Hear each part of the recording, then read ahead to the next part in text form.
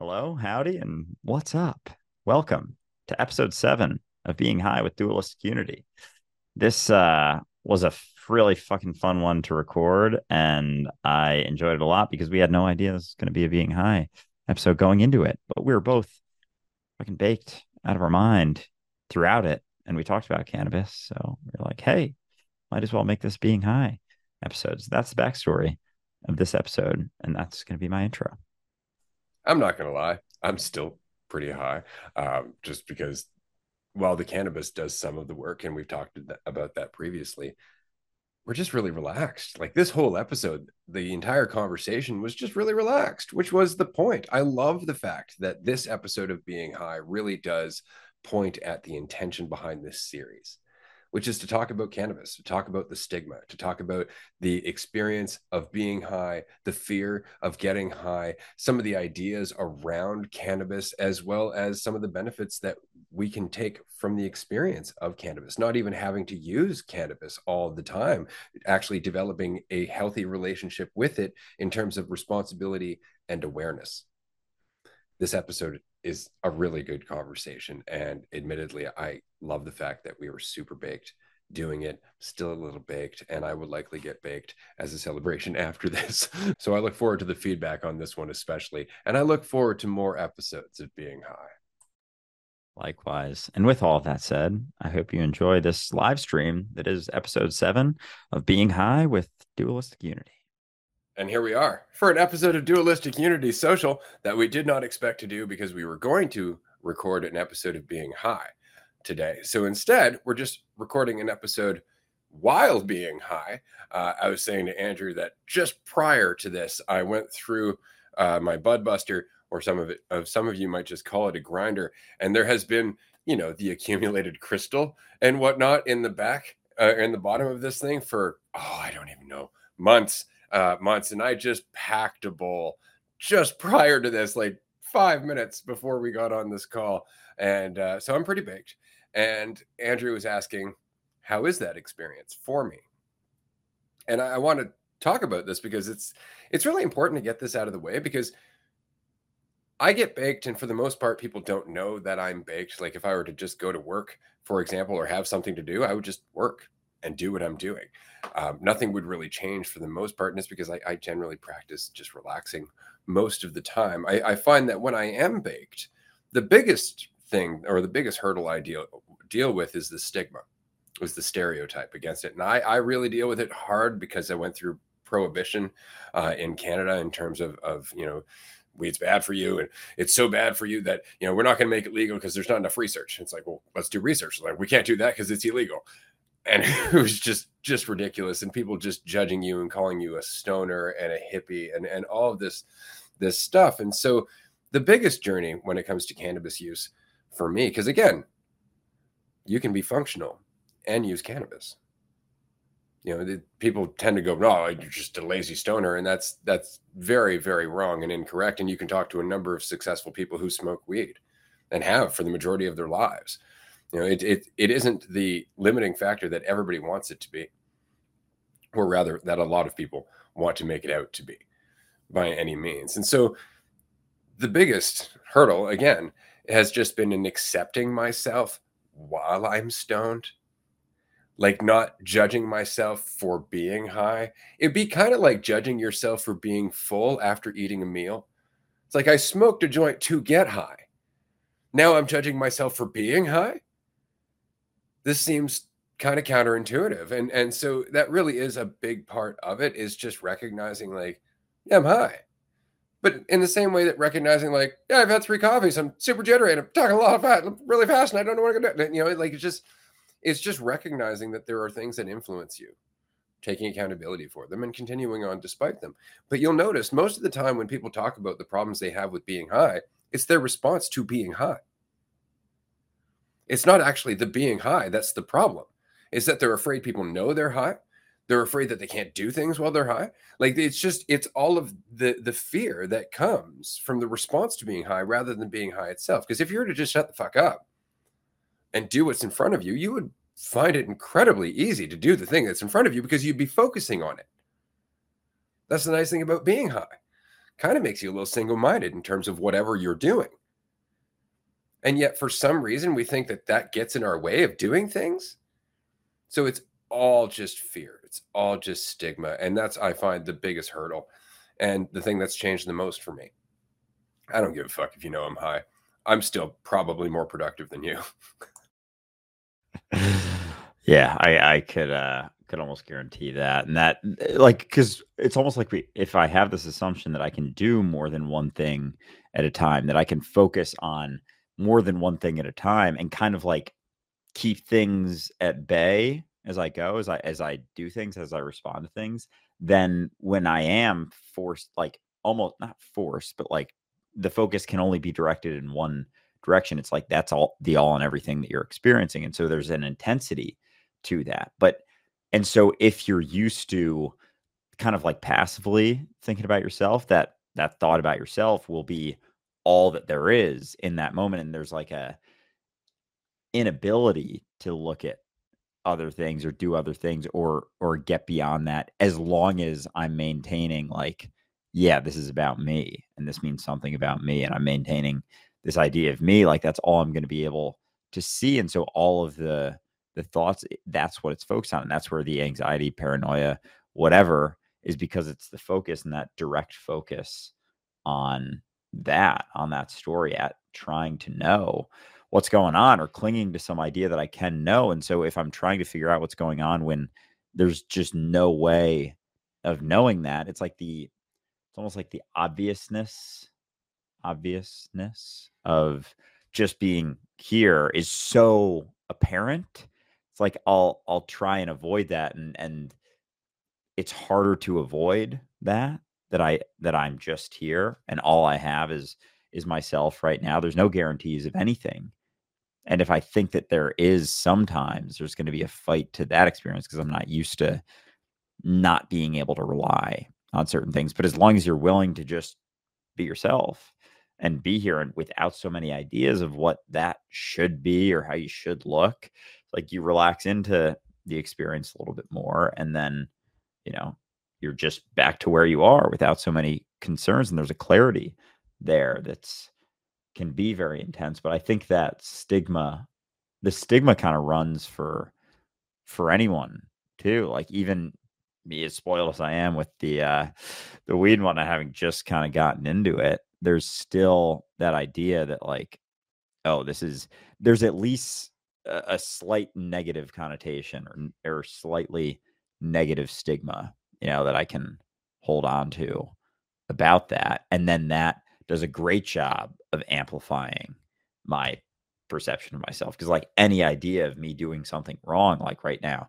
I'm doing something wrong in how I'm acting or how I'm being. But if there's that inherent idea to it, that underlying idea that the weed itself is wrong, then as you go through the entire experience of being high, there's going to be like an underlying resistance until that's let go of too. And it's just that difference in experience. It is all it is. Like that difference in the way that you are perceiving yourself that doesn't match the same story, that same pinpointed, very specific story that you've held on to for a long time. And so because I've gotten people get so used to the story, like we changed that. Like it's an entirely different experience. And so therefore you are different. And it's like the paranoia, the anxiety is the fight to maintain the story. And it's like it's almost like a blowback to trying to hold on to that perception, that very specific perception, as opposed to just being like, yeah, I don't have to hold on to that. I actually don't know what the fuck I am. I don't know what exactly is going on right now. I don't know how anything's being taken, what's being perceived. Like, I don't know anything right now with certainty. Can I be okay with that, or am I not okay with that? If I'm not okay with that, then there's going to be just I want to know something else. I want to be able to hold on to something else. It's like, yeah, but I can't, but I want to. And then it's back and forth. Yeah, I like the fact that, again, cannabis use is showing you, it's not just showing you what it is to be relaxed, but how many things that you hold on to that stop you from being relaxed. Because it's all of a sudden it's like, oh, here's a deeper level of relaxation. And you've got all these thoughts. And you're like, oh, cannabis is doing all this to me. It's like, no. That's just why you're not this relaxed the rest of the time. What you're seeing is the gap between where you are most of the time and being this relaxed. You don't need cannabis to get here. That's the point, right? But that doesn't mean that cannabis can't show you that you can get here. You could remember it from being a child. Hell, you can just relax if you really want to. I mean, this is one thing I enjoy about cannabis as a whole is I like to compare it to just being kind of goofy. Like it's just that's really all it is. Like you're laughing for your own reasons. You know, you're finding the oddest things funny. Like that's really all it is. You're just relaxed enough to take yourself less seriously, to take everything else less fucking seriously. You can feel like that just being goofy if you're doing it authentically, if you're doing it as a result of being relaxed rather than trying to be the goofy person in the crowd, you know, that kind of thing, making goofy another identity. We have a question here in the comment section. By the way, I can't see your Instagram comment section at the moment. Keep an eye out for questions. I'll check that in a bit. What are your experiences with letting go of guilt? It's a great question. I think that there's two parts to this question. The first is that you'll never, ever, ever let go of the capacity to feel guilty about something. That's never going to go away. You're never going to let go of the instant possible perception that you should be guilty because of whatever reasons you're giving yourself. That's always going to be there. It's always going to be there. And if it's always going to be there, then it's recognizing, well, how the fuck did I get there? Why am I in that perception? Is there another perception? Of course there is. Of course there's another perception. Usually the perception of guilt is the perception that we could have done something differently, which is absurd, right? Because obviously we couldn't have done it differently. Any of the things that we're looking at now, looking backwards, that we've learned since not doing it the right way, in our opinions, are only things that we've learned because we did it the way that we did. So there's no way for you to retroactively give yourself a lesson and change the entire path at all. But you can miss more moments now that you're going to feel guilty about later because you weren't fully invested in them now because you're dwelling in guilt. So you can continue to make the same mistake, quote unquote, or you can learn why you did it, what you were invested in it, and what you were invested in, what made you blind yourself, what made you make those choices. Just be honest with yourself. You can use this feeling of guilt as an exercise in self-honesty without judgment. Because as soon as you judge yourself, you are no longer learning. You are no longer just taking it in. And it's because you want the pain to stop. If I just say I'm a piece of shit, then I don't have to deal with this anymore. Right? And that's it. Just let it process. Let all the considerations process. And remember, the more you take it in without judging yourself, the more you change as a person. There is no better way to honor the mistake that you perceive yourself to have made than to continue to learn from it. And that means not judging yourself. It means not stagnating. So I would say that it's not necessarily about letting go of guilt so much as recognizing that you're doing it to yourself and you don't need to, because it's actually setting you farther and farther and farther from the place that you want to be to atone for your fucking guilt.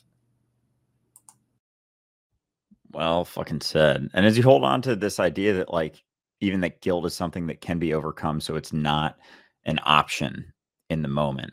It's like this idea that if it is seen as an option or it's there, then you're doing something wrong in that experience, because I think it's something that can be overcome, as opposed to no, it's always, the opportunity to think about myself is always going to be there. I'm going to use different ways, whether it's guilt, whether it's judgment, whether it's anything, to give myself the excuse to think about myself. But that's all it is in each moment. Like each moment is the opportunity to think about yourself or not think about yourself, and judgment and shame and guilt and all of those things are very juicy ways of thinking about yourself, because you think that you're doing like a service to something, like you're benefiting something by feeling shameful or guilty, or that's a way to reconcile with something that you did, as opposed to, right to your point, looking at it and changing. And like how much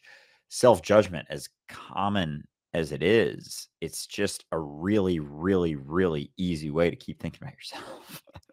Like, it doesn't take much to try and judge yourself. Like, it's right there. Like, the option is right there all the time, because you don't have to do anything incorrectly to judge yourself. You can just think that you're doing something incorrectly. You don't even have to mess up. You can just pretend like you did or make an assumption that you did, and then you can judge yourself for it. And it's such a, it's just like, it's right there all the time. Like, that was probably a stupid thing to say. It's like, motherfucker, you don't know that. You don't know. Oh, that was a terrible thing to do. Oh, that they're definitely thinking about me all the time. I definitely know that. And therefore I know that I'm so stupid, and I know all these things, and oh my gosh, was this a stupid thing to say? Oh my gosh, like, oh my god, like, over and over and over and over. And you can do it moment to moment to moment to moment, because there's always the opportunity to measure yourself, if you're thinking about yourself relative to something else that you think that you're not. But without that ability to know, to be sure of it, it's way harder to focus on that with any degree of certainty. Because as soon as it's like, I don't know how this is being perceived. Like, I've maintained a bar for myself for a very, very, very, very long time of something else. It's like changes moment to moment, and it's always shifting all over the place. And I'm trying to constantly measure it as it's going relative to what I'm doing, as opposed to just realizing, like, oh, I'm the one holding on to this bar, this certainty, this guarantee that if I'm not meeting this, I'm doing something wrong. And so therefore I can keep thinking about myself, as opposed to just fucking letting go and being like, yeah, I don't know. I don't know how this is going to be looked at, how I'll be perceived, what's going on, what's next, what's to come. I never do. Like, I don't know how it's going to be taken, whether it's going to be understood, whether I'm ever even being listened to with any degree of certainty. Like, as you're talking or interacting or going about your day, it could be that no one ever actually fully pays attention to you at all. Like, what if that was the case, that everyone was literally never actually paying attention to you? And when you realize, like, your story about yourself is not the same as them, they're not paying attention to the story that you have of yourself, and so they're not paying attention to you, and so no one's ever actually no one's ever actually paying attention to you, ever. So you are alone in that experience. Like, you are entirely alone until you start making up relative ideas of how you should be relative to how you are. And you can constantly do it just to maintain this illusion that I'm not alone, because I'm with myself, because I'm something separate than what's happening right now, that can be judged, that can be thought about even. But I'm not. It's just a comfortable, familiar, fucking brutal slice of hell. Yeah, that's a good way of putting it, for sure. I want to say thank you to everybody who's joined us so far, because we actually have quite a few people, not just on Instagram, but also on our other streams, because we are also on Twitch, YouTube Live, Twitter, LinkedIn, and Facebook. Right now, you can follow us on any of those accounts. Thank you all for being here. We really appreciate it. You have a question in your Instagram feed. I'm just going to read it here. Do you feel like being sober for an extended period of time is a way of judging our past and our past self instead of working on what's really the problem? Now, I like this, because this is often what happens, is that people get stoned, they indulge in it for a little bit too long, and then they stop. They're like, oh shit, I indulged in that a little bit too much. I need to lay off a little bit. But they don't just lay off a little bit. They lay off entirely. They abstain entirely. Now they're making decisions moving into the future based on a perception that they wasted time in the past, rather than just going, oh, I indulged until now I've learned, oh, that's a little bit overbalanced. Go back a little bit the other way, right? But then again, there's an easy way to overbalance over to the side of control, the side of tension, the side of, identification, and all of that other fun stuff. And so to abstain and then to identify with that, with abstaining, is just as much as an indulgence as smoking too much weed, right? So we're looking at the past and then trying to judge ourselves moving forward, when really it is just about moment to moment, looking at our relationship with ourselves, how we feel right now, and the level of tension that we're dealing with, or adding to the tension that we're already carrying, right? Because it's in that you're like, taking myself a bit too seriously. you can take some responsibility for that. Right. And so you're like, okay, that's me doing it. I'm going to relax. I'm good. All right. Now I'm relaxed. I wouldn't mind, smoking a joint, or I wouldn't mind even having a drink. Right. But if you don't watch how much you are relaxed, if you are just abstaining for the sake of white knuckling reality and making sure that you're proving yourself that you can do this yourself, and all the pressure that goes with that, eventually you're just going to end up swinging hard the other way. Right. Because of all the pressure. It's just like, steam, like eventually just lid comes off, and that's what's going to happen. And so it's always about living in the oscillation of life. It's about accepting the fact that sometimes you're going to want to feel a little bit more in control, and sometimes you're going to want to remember that you're not in control. And eventually you'll find some middle ground as you continue to get older. And I say this in speculation, because of course I'm still oscillating back and forth. The only difference is that I don't feel that oscillation as much as I used to. It's not quite as jarring. Like I know, for example, it's like, okay, I'm just smoking this to get high, and I don't smoke for those reasons. Right. But that came through a lot of times of just going, fuck, I'm so tense, I need to smoke a joint. And then realizing that's the worst reason to smoke a joint at all. In the same way, like I'm having a bad day, I need a drink is the worst reason to drink.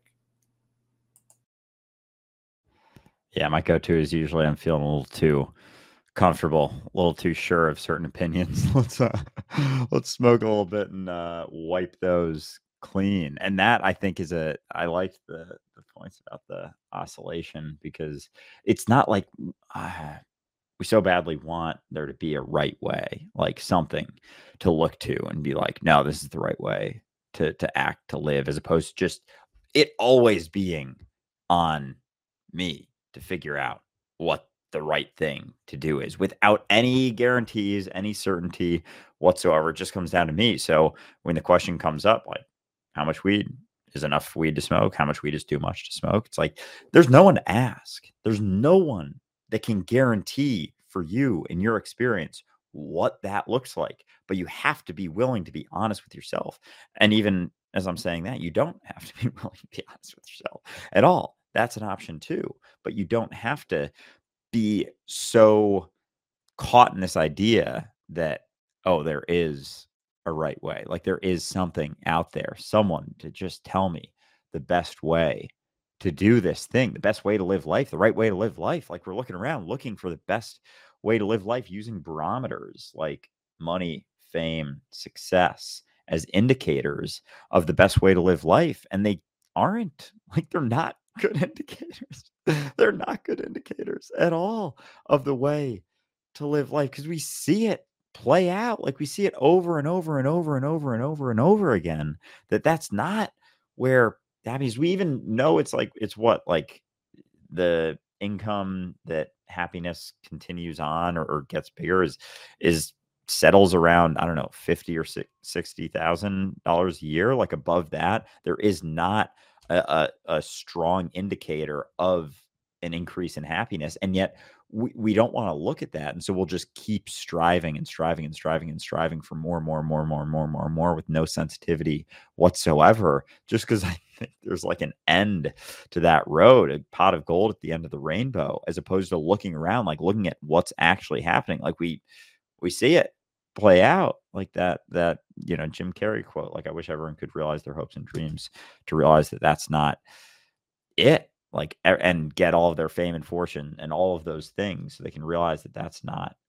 it. That's not necessarily what's going to do it. Like, it has to be a prioritization of where you're at. Like, this is the only thing you're ever experiencing right now, your response to right now. And so whatever is there, coming back to the sobriety weed conversation, like whatever you're going through is going to be based on your response, no matter what, you know, thing you're using. And so with something like alcohol is going to be based on a response to a certain situation, but there's also the realization, like, that's going to have certain impacts, and it's still your responsibility. And the same with weed, as much as things can get brought up, and we can be very quick to say like, oh, it's the weed doing it. It's just the passing off of responsibility. And then we can go swing in that other direction and be super sure that, oh, my opinion's correct. That certainty starts to come back in force, that this is the way that I should be living, or it's more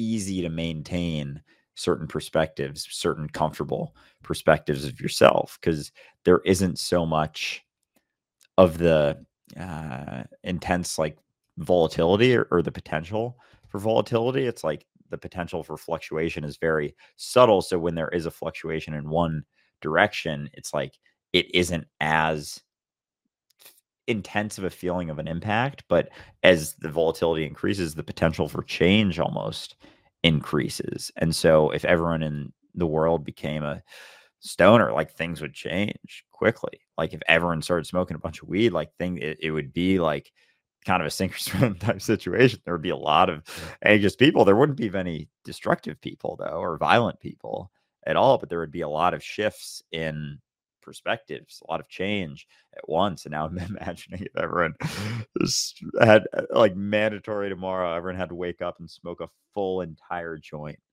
and go about their day and just like see what happens. That would be very interesting. I can already hear the outcry of, but weed can cause a psychological break. I I have met people who have had those experiences on weed. I've been with people as they've had those experiences on weed. It's only because of the gap. It really is. Like there is such a wide gap between the illusion of control that they think they have the rest of the time, how much they're juggling in their head, and the place that weed is trying to bring them, that there is nothing but panic. And it's just because, oh my God, oh, all these thoughts, oh my God. And it's just because all of a sudden they're aware of all the shit that's going through their head that they're distracting themselves with the rest of the time.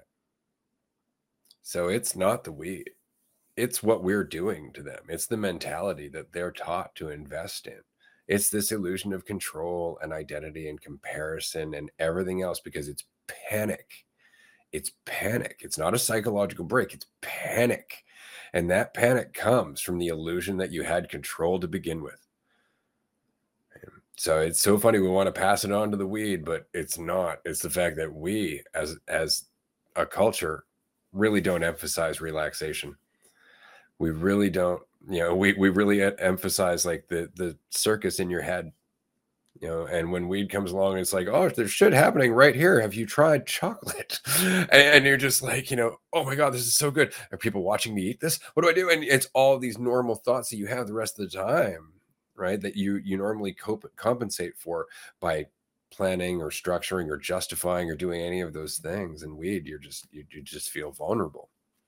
So it's not weed that's causing it. It's the fact that they're already in psychological distress.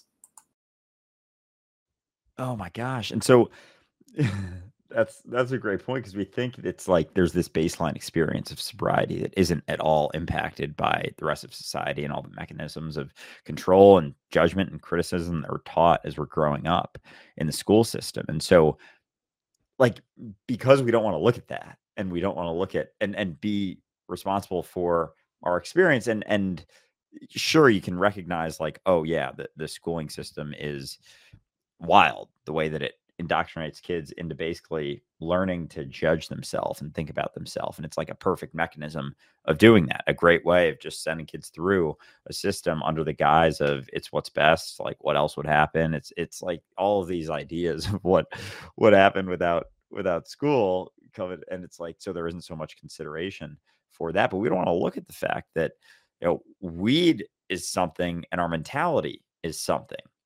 And like both can teeter at all times. It's not like mentality and mechanism of desire for control, illusion of control, being able to be in control and just always avoid what's actually happening right now and suppress whatever is happening right now. Like that's a taught mentality. It's just the mentality and the mentality of weed don't vibe, but it's not that that's this baseline. Like we talk about sobriety and people being sober, and like sober's the best thing. It's like, oh, it's and it's even, oh my God, I just realized how egotistical it is when people are like, oh, you need those substances? I can do that without any substances. I can have fun without any cannabis or weed. Look at me. Look at me and how good I am at having fun and accepting myself when I'm sober. It's like, okay, but that's based on a mentality that you're taught and told and focused on. And so it's just it's funny how even that is like a measurement of myself versus, and it's such an easy one to be able to say like, oh, that person's relaxed. Well, they're using a crutch, they're utilizing this, and so therefore I can feel better about myself because I'm convincing myself that I can be relaxed without that thing, despite not even realizing, because in that mentality you can avoid all the things not making you feel relaxed. So when you smoke weed, maybe those things come up, and then it's just like we've been able to contort it into, it's not that I can't handle that. It's better to be sober. It's better. It's just better. It's good to be sober. It's bad to be influenced by substances. And so we don't even look at what's actually going on, or the fact that we're influenced as fuck when we're sober. We're arguably more influenced by all of the things that we've focused on, certainties that we've held on to.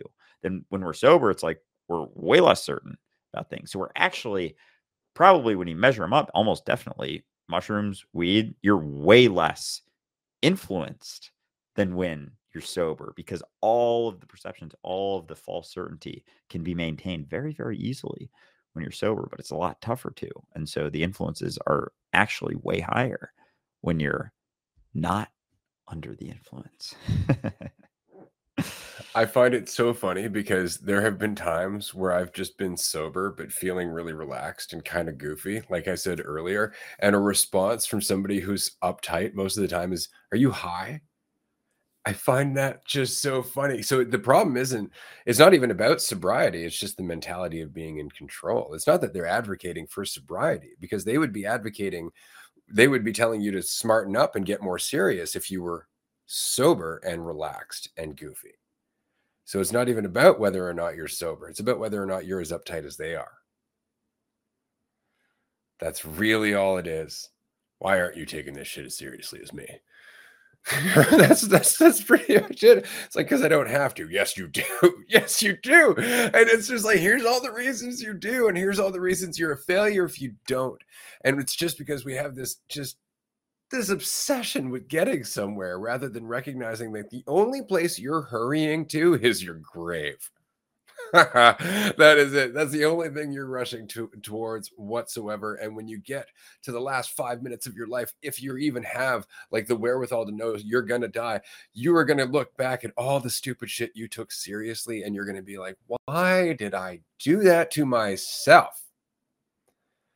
Why did I do that to myself? My God, I spent an entire life judging people for smoking weed, never once tried it.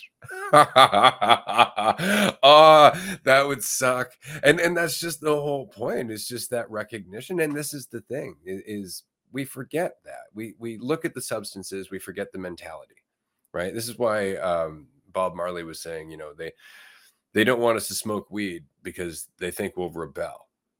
Rebel against what? And that is the most valuable question right there, because that's what nobody's looking at. That's what they don't want you to look at. That's what the system doesn't want you to look at. What to rebel against. They don't want you seeing how fucking tense you are. They don't want you seeing that you live in a world entirely constructed in your head where your value is something that can be measured and compared to your perceptions of other people according to what you've earned, what you wear, where you live, what color skin you have, how you talk, that anything about you whatsoever can be nailed down to a thought. And that's the whole point. You relax enough and you start going, oh wow, I think about a lot of stupid shit. But it's only stupid when you're relaxed. Because when you're taking it seriously, when you're terrified, those thoughts are like, you think they're going to stop you from drowning. It's like, I'm drowning, I got to think about shit. What? Aside from what's in front of you and what you can do. But how much of your thought isn't what you can do, but how much of a fucking schmuck you are for having to go through it, or how little you can accomplish, or what are the obstacles against you? What are the assumptions of the future? How somebody else would do it better? How many of those thoughts are you carrying around that are fucking useless? But we've learned them, and they are what run our society and is the basis of our fucking mental health epidemic at the end of the day. And that's it. It's, oh, weed's bad for you. Weed's bad for you. It's like, yeah, yeah, so is judgment. So is living in this constant state of not feeling like I'm enough. That's way worse.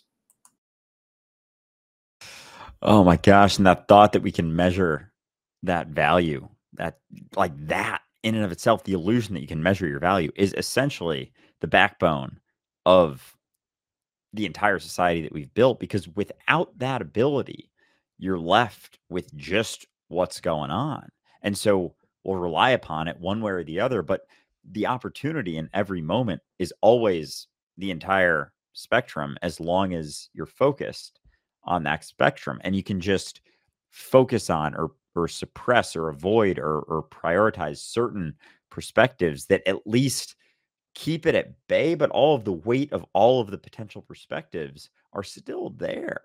Like they're still being felt in different ways. And the opportunity is always there until you realize, like, oh, it's not. But that's moment to moment. It's not even a thing that you get. Like it's not a spot that's then spanned out. It's just right now. Do I think my value can be measured or not? Do I think there's something wrong with what's going on right now? Do I think there's something wrong with me right now? Like that's it. And so there can be habitual responses to that, or ways or things that we assume, that I can assume guarantee something one way or the other, but there's an equal potential on either side of any spectrum for anything that I do or say to be taken in any way, shape, or form. Like even recently posting more cannabis weed stuff. Like I'll have back-to-back comments being like, "Oh, you've fallen off, bro. Like you're just fucking stoned all the time. Like what's going on? Like you're not sharing anything of value." And then someone else is like, "I really appreciate these videos.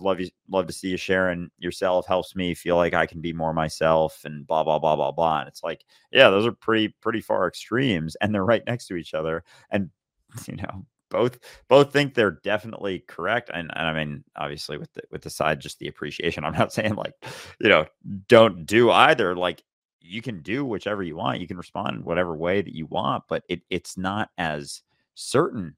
So we want to think, like, even the realization, like, your opinion's not the truth. Your opinion's not objectively true. Like your perspective of me, your perception of me, and what I'm doing, and how I'm expressing myself, and what things I'm interested in or sharing, have nothing to do.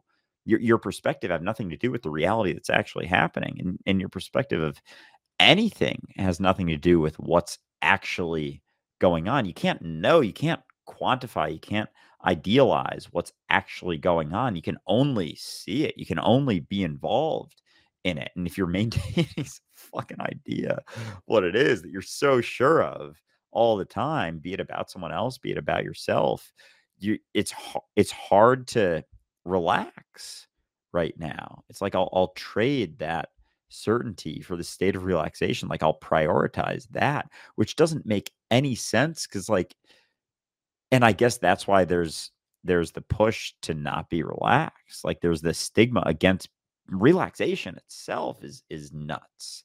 Like you can't relax. You got to be doing stuff at all times, doing something, or at least feeling like you're something. If you feel like you're doing nothing, judge yourself for that. And then you're doing something again, always doing something, because that spot where you're not here, when you're not thinking so much, like you're left with yourself. And if there's not something that you're doing, there's almost a serene sort of quiet that can feel almost empty, if you think that you should be hearing something, or you don't think you can just be here. So anyway, it's funny. The stigma against relaxation is fucking just gnarly, and how much the response is, contribution to society. It's like, what exactly is that contributing to? If our society is going towards, there's always a push for growth, and more growth, more this, more that, more, without any consideration for what's actually going on right now. Like what are you contributing to exactly as you contribute to society? Like I don't want to look at what society is turning into, or evolving through, by just maintaining that idea of, you got to get it somewhere. You got to be doing something in some, for some way to improve yourself at all times. And so we can get addicted to trying to improve or judge ourselves as opposed to just fucking letting that shit go and not being able to be sure, recognizing you can't be sure. But don't worry, if you take 5 or 10 minutes a day to sit in an ice bath, or go to meditation, or go to yoga, that's going to fix you right up. On the same note, if you go to church once a week, that's going to keep you really close with God. Um, isn't it funny how everything, like in terms of those things specifically, that are really just an exercise in self-awareness, right, gets segmented into specific parts of our lives rather than being integrated into the entirety of our lives. It's really, what's that? You're stressed out. You're going to go see a therapist, or you're going to go to yoga once a week, or you're going to do one of these things, but your entire being isn't necessarily going to be influenced. You're still going to go to work tomorrow and worry about whether or not you're going to get that promotion, whether or not somebody else is going to take your job, whether or not Susan over in accounting is judging the suit that you wore today, things like that. Like, you're still going to think the same way, but don't worry, you'll segment certain parts to try and mediate or to try and cope with all of that. Why do we do that? Like, why did we segment God to church on Sundays, for example, or only certain points where we're praying, or why did we segment the I guess just awareness of reality down to just one little part? And it's because we're all kind of altering at the altar of, or we're worshiping at the altar of progress. Like, we're all going somewhere, It's like there's this really, like, you got to get a job. Why do I get a job? Well, you got to get a job. You got to get a house. It's like, well, you got to get a house. Well, then I got to get a bigger house. You got to get a newer car. Well, why? Well, it's because everybody else has got this, and you're not enough. And there's just more and more of this justification to continuously need to be doing something more. Like, we long ago got rid of our need to be working all day fucking long to feed ourselves. Like, that's not a thing anymore. That used to be our driving ambition. That's why we worked so hard, was to feed ourselves. Most of the work we did in a year was either working the crop or hunting. Right? Like, that was the whole point. Like, that was a large part of what we did as a species. And yet now, when food production is easier and more automated than it's ever been, we're working more than we ever have. For what? For what? For Viagra? Is that what this progress is for? Is that really the direction? Like, really? Like, that's what we consider to be progress. And again, it's like, well, it drives the economy, it creates jobs, and it gives old men hard-ons. It's like, for what reason? It's not to say, and then again, if you're an old guy and you're using Viagra, I'm not shooting down on you, but I maybe just take the fucking stress off a little. I'm just saying, like, take the pressure off for performance a bit, maybe work on your relationship, work on your sensitivity, take the walls down, get a little used to touch. There's work that you could do as a person that will revive that old boy. I'm just saying. But the point is that as a society, in terms of progress, it just seems weird that we must always be continuously trying to go in a direction where we must all be working all the fucking time. For what? It's like we've completely forgotten what life is about, which is here and now. How are you facilitating your experience of here and now? You have a roof over your head? Can you eat? Are you relaxed? What's your relationship with yourself? Because after all the other stuff, it really comes down to your relationship with yourself. Not about where you're going to go in your life, not about how you're going to be remembered. Because frankly, the only reason you want other people to remember you is because you don't feel like you're important enough to yourself. So you got to be important to other people. Right? And you're never going to be anything more than a fucking name. You're never going to be more than an idea to those people. They're never going to know you for you. So all you've got is your existence now. That's all you've got. There's nowhere to go. There's nothing to become. There's nothing you're going to do that's going to make you more you. It's just about your existence here and now. That's it. That's all it is. And so that mentality is not what drives our current system. It's the reason our system is hell-bent on the economy. It's the reason that we fall back on Keynesian economics, right? And I love the foundation of Keynesian economics, which is just to keep the economy going. Pay people to dig holes and then pay other people to fill those holes in. That is the foundation of Keynesian economics. It's just meant to keep us working. It's just meant to keep us going. For what? We were long ago able to create enough luxuries for everyone on this planet. And yet we don't. And we don't because we're all scrambling for the latest edition or the latest version or the latest fucking thing that's coming out rather than realizing like the last version was fine. Let's distribute that to everyone. Right? It's just, I got to get mine. Well, why? Well, because everybody's catching up. I got to keep ahead of what? That's why I always find it funny. We use the expression the human race. How fucked is that? Oh my God. And there's always the opportunity to, with that constant measurement, like you can always be looking around wondering. And if that's the basis on which you're living your life, there's always going to be the desire for that and it's just fucking like running from yourself. Like, I got to be more, I got to be more, I got to be more. So I don't have to just be myself right now because I can build my life off of becoming something, constantly becoming something. And that illusion, fucking legacy is brutal. Like that is brutal because then that allows us to just like, have our lifetime, whatever, and then just continue running to the next thing, literally into the grave, like literally running into the grave if your priority is your legacy. And I hear that a lot from people who are getting older. It's like as the continued avoidance of my experience right now is perpetuated, is prolonged, the focus has to be on after death because it's getting harder and harder and harder to prioritize something within my life that isn't my experience right now. So there has to be the focus on legacy and the continuation of that, like the continuation of the idea of myself as I continue on. And it's incredible. There was a comment on here that I want to get to on Instagram. But yoga, ice baths, and one's own way of managing stress are valid.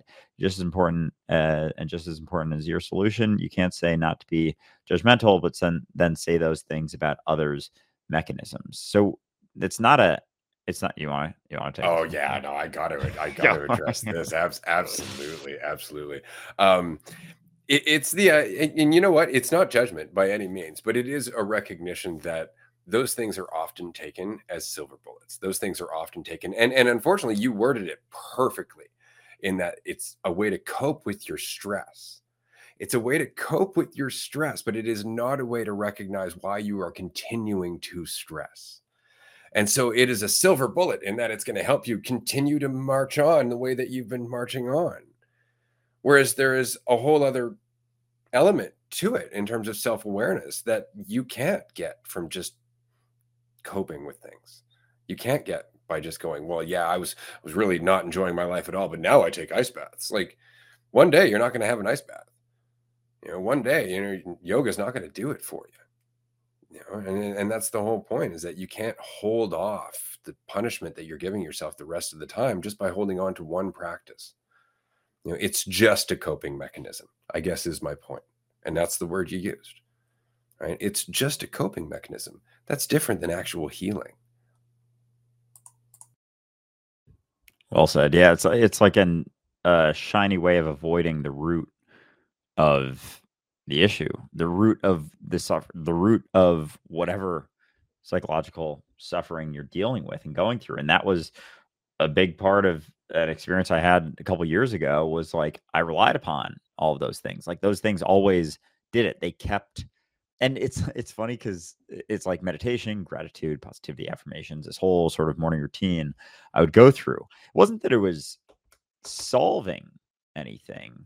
Like it wasn't curing anything. It was just allowing me to build some other shit on top of the shit that I had that allowed me to continue to avoid looking at the root. So it was just a little bit more suppressed. Certain things were a little bit number than they were when I wasn't relying upon those things. Because then there would be situations where, there would be situations like later in the day where I'd be like, oh, this is a, thing I'm dealing with right now. And then I think back and be like, did I meditate today? And if I remembered that I did, like I would relax more. And then if I was like, fuck, I did because it was this thought that was doing something for me, and it wasn't faith in myself. It was faith in something else. And so all of these things, as much as they can seem like they're they're fixing you, they're solving something. It still allows you to think that there's something else that you need. Like I need this. I can't just have faith in myself right now.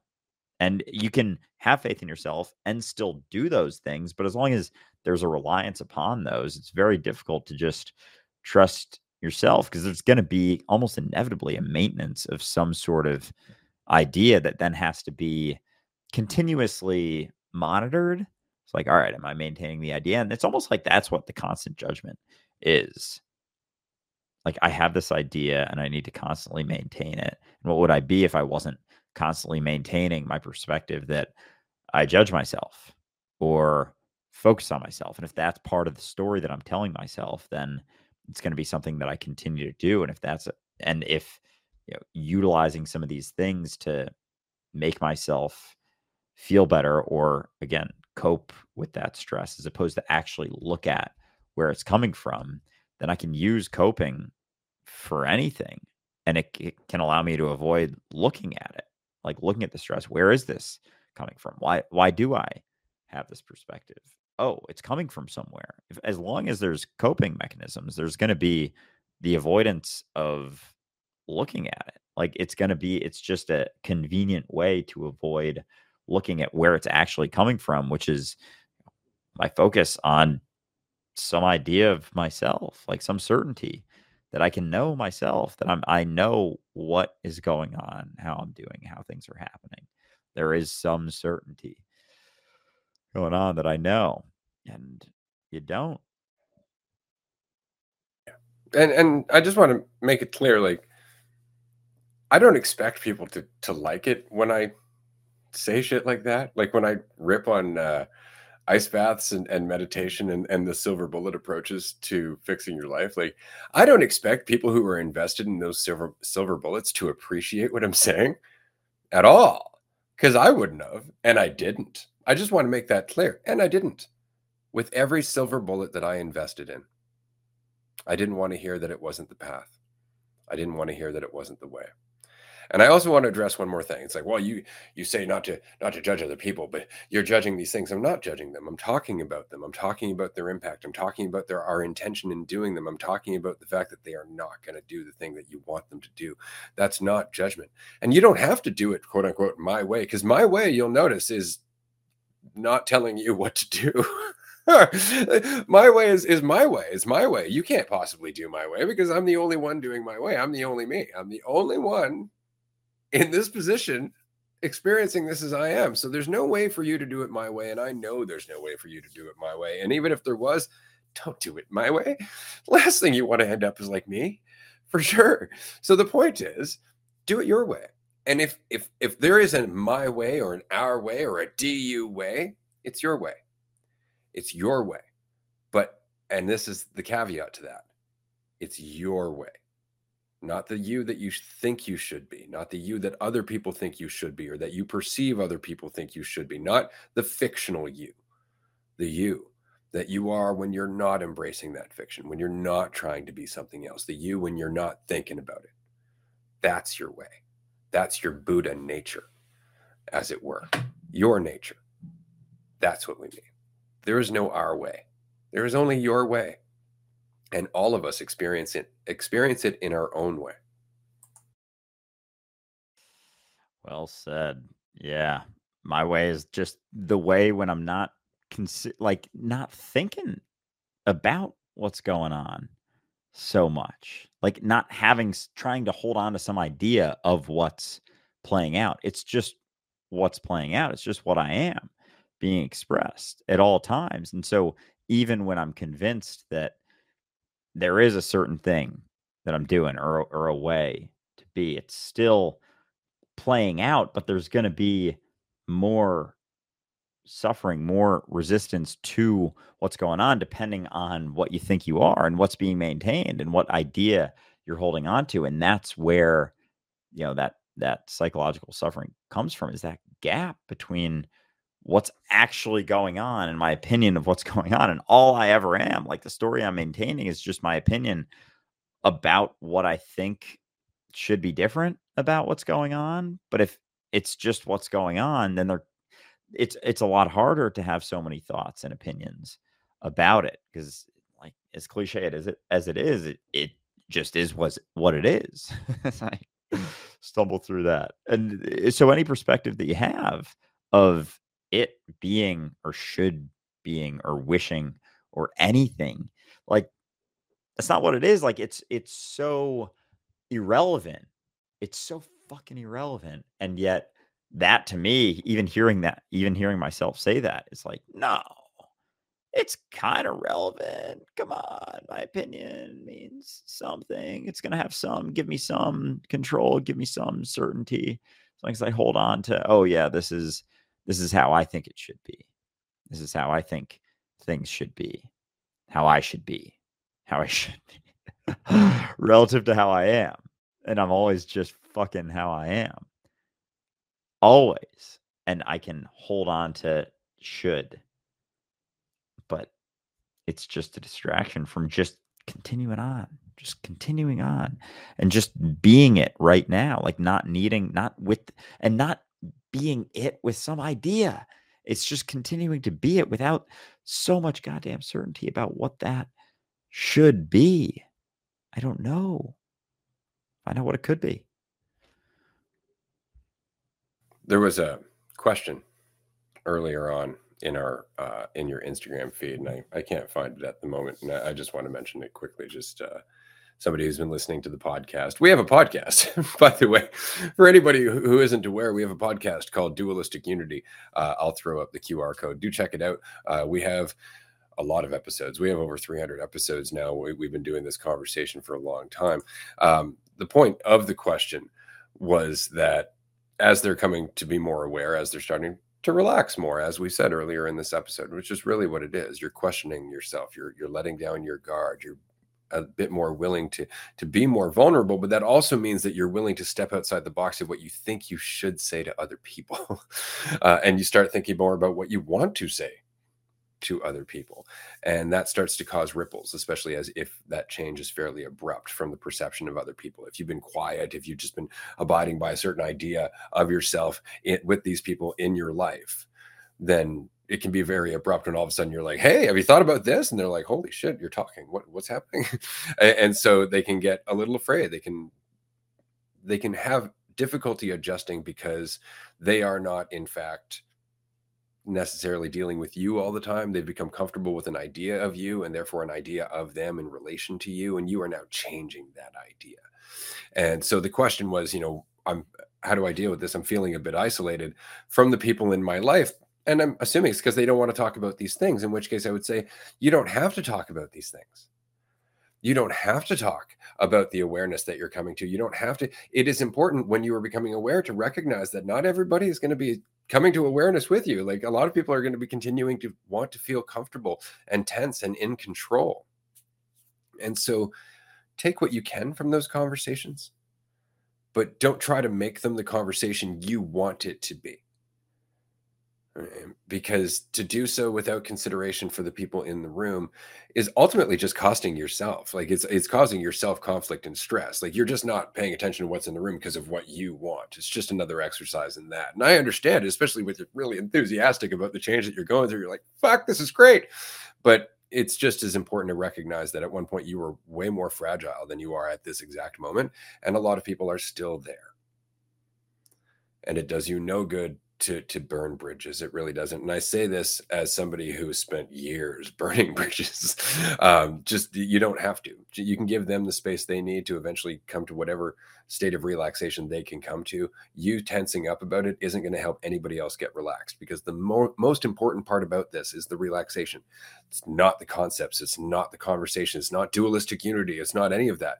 It's relaxing. The more you relax, the more you change everything. The more space you give yourself, the more space you give everyone. The more you accept yourself, the more you accept everyone. The more you're empathetic to yourself, the more you're empathetic to everyone. Do you see? It's not about the conversation.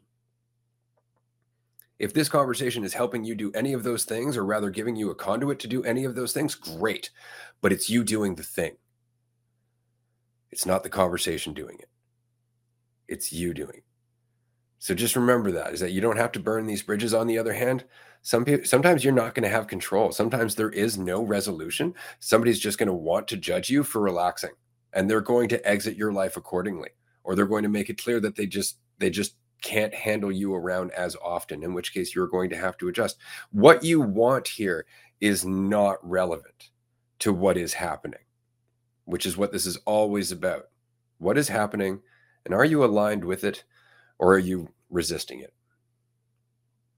Right? And if you're resisting it, it's because it's some idea that it shouldn't be happening based on what it means about you and all that other crap. Yeah, well said. And I can say firsthand that, the conversation and even that, like wanting to get it across, wanting to share it, say it, it can become addictive to the point that it's almost like all you can ever like think about or talk about or feel like you can talk about. And like, cause you like the way that you can do it.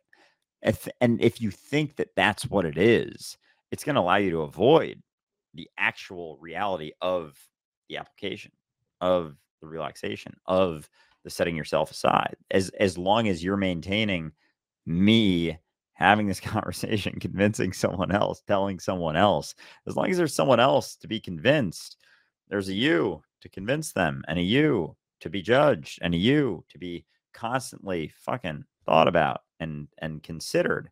But if there is no one else to teach, if there's no one else to tell, then you're always just left with yourself. And it's not the you that you're thinking about, it's the you that you are. And you finally start seeing that, because like the you that you've been thinking about is just one tiny little perspective of the reality of you. Like there's so many perspectives out there, and all you've been doing, all I've been doing, and it is allowed to be more maintained, more prolonged, more able to, I don't know if more is the right word, but whatever, for the combo, more often, you can perpetuate that idea via this conversation and having it. And it's like, it's an option for sure, but it's an option as much as, taking a shit standing up is an option. It's something to do. It doesn't make you. That's fucking gross. Maybe it's because I got the marathon coming up, and people sometimes shit their pants, and I'm like, that's in the back of way back, because I have not thought about that yet. But I have thought, oh, I'm probably gonna have to shit at some point, and hopefully it's not too messy. Not that I'm gonna shit standing up. I'm gonna get in a porta potty and I'll sit down. Don't worry, because that would be silly to stand up. But anyway, my point being, having the conversation is not the answer. Getting good at saying words and insights can be a very easy way to avoid the relaxation, avoid the uncertainty of what you are right now. It's another way to solidify and reinforce me right now, whether it's I'm someone who shits standing up, or I'm someone who's really good at having this conversation and saving the world through expressing this conversation and sharing, all of these insights that are going to help someone else relax, as I have this desire to get everyone else to relax, which is not really being relaxed. Yeah, no, I think that's exactly it, is that it's so important to recognize that trying to convince somebody to relax isn't nearly as effective as just relaxing yourself. But on that same token, and I love how this has gone full circle, trying to convince somebody that it's okay that you're high isn't nearly as effective as just accepting that it's okay you're high. This has been a fun episode. I've really enjoyed this. We're going to have to actually make this an episode of Being High, I think. I wanted to say to everybody, thank you for joining us. If you don't know, we have a retreat coming up November 11th, but we also have a lot of other retreats coming up. You can check out the details at dualisticunity.com. Thanks. Thank you, everyone. I love the fact that this conversation went so very smoothly, and we've been so very baked the entire time. Dude, I fucking love it. It's been fun. I felt very little weight the whole time. I don't fucking know what's gonna come out. Oh, there's a thought. Oh, there's a thought. We can run with that. We can run with that. Oh, I don't know how this is gonna end up. We'll see. We'll find out. It's been kind of exciting. But yeah, Amanda, that last comment. I have a squatty potty, because yeah, apparently there's places where you actually squat on the ground because it is the optimal thing, like putting your feet down and at a 45-degree angle, like kind of fucks us up. And I wonder about that, like how many things we do. I mean, just sitting down, like contorts our body in a lot of ways and reinforces all these things. And it's like, yeah, there's a lot of money to be made off of people who have fucked up bodies. So yeah, keep sitting, keep pooping in not the optimal way, because there's money to be made on all of that, which is funny. But yeah, we'll save that for the next live stream. Whether you're standing up and pooping or sitting down and pooping, we just want to say thank you for pooping. Have a great day, everyone. We'll see you next time.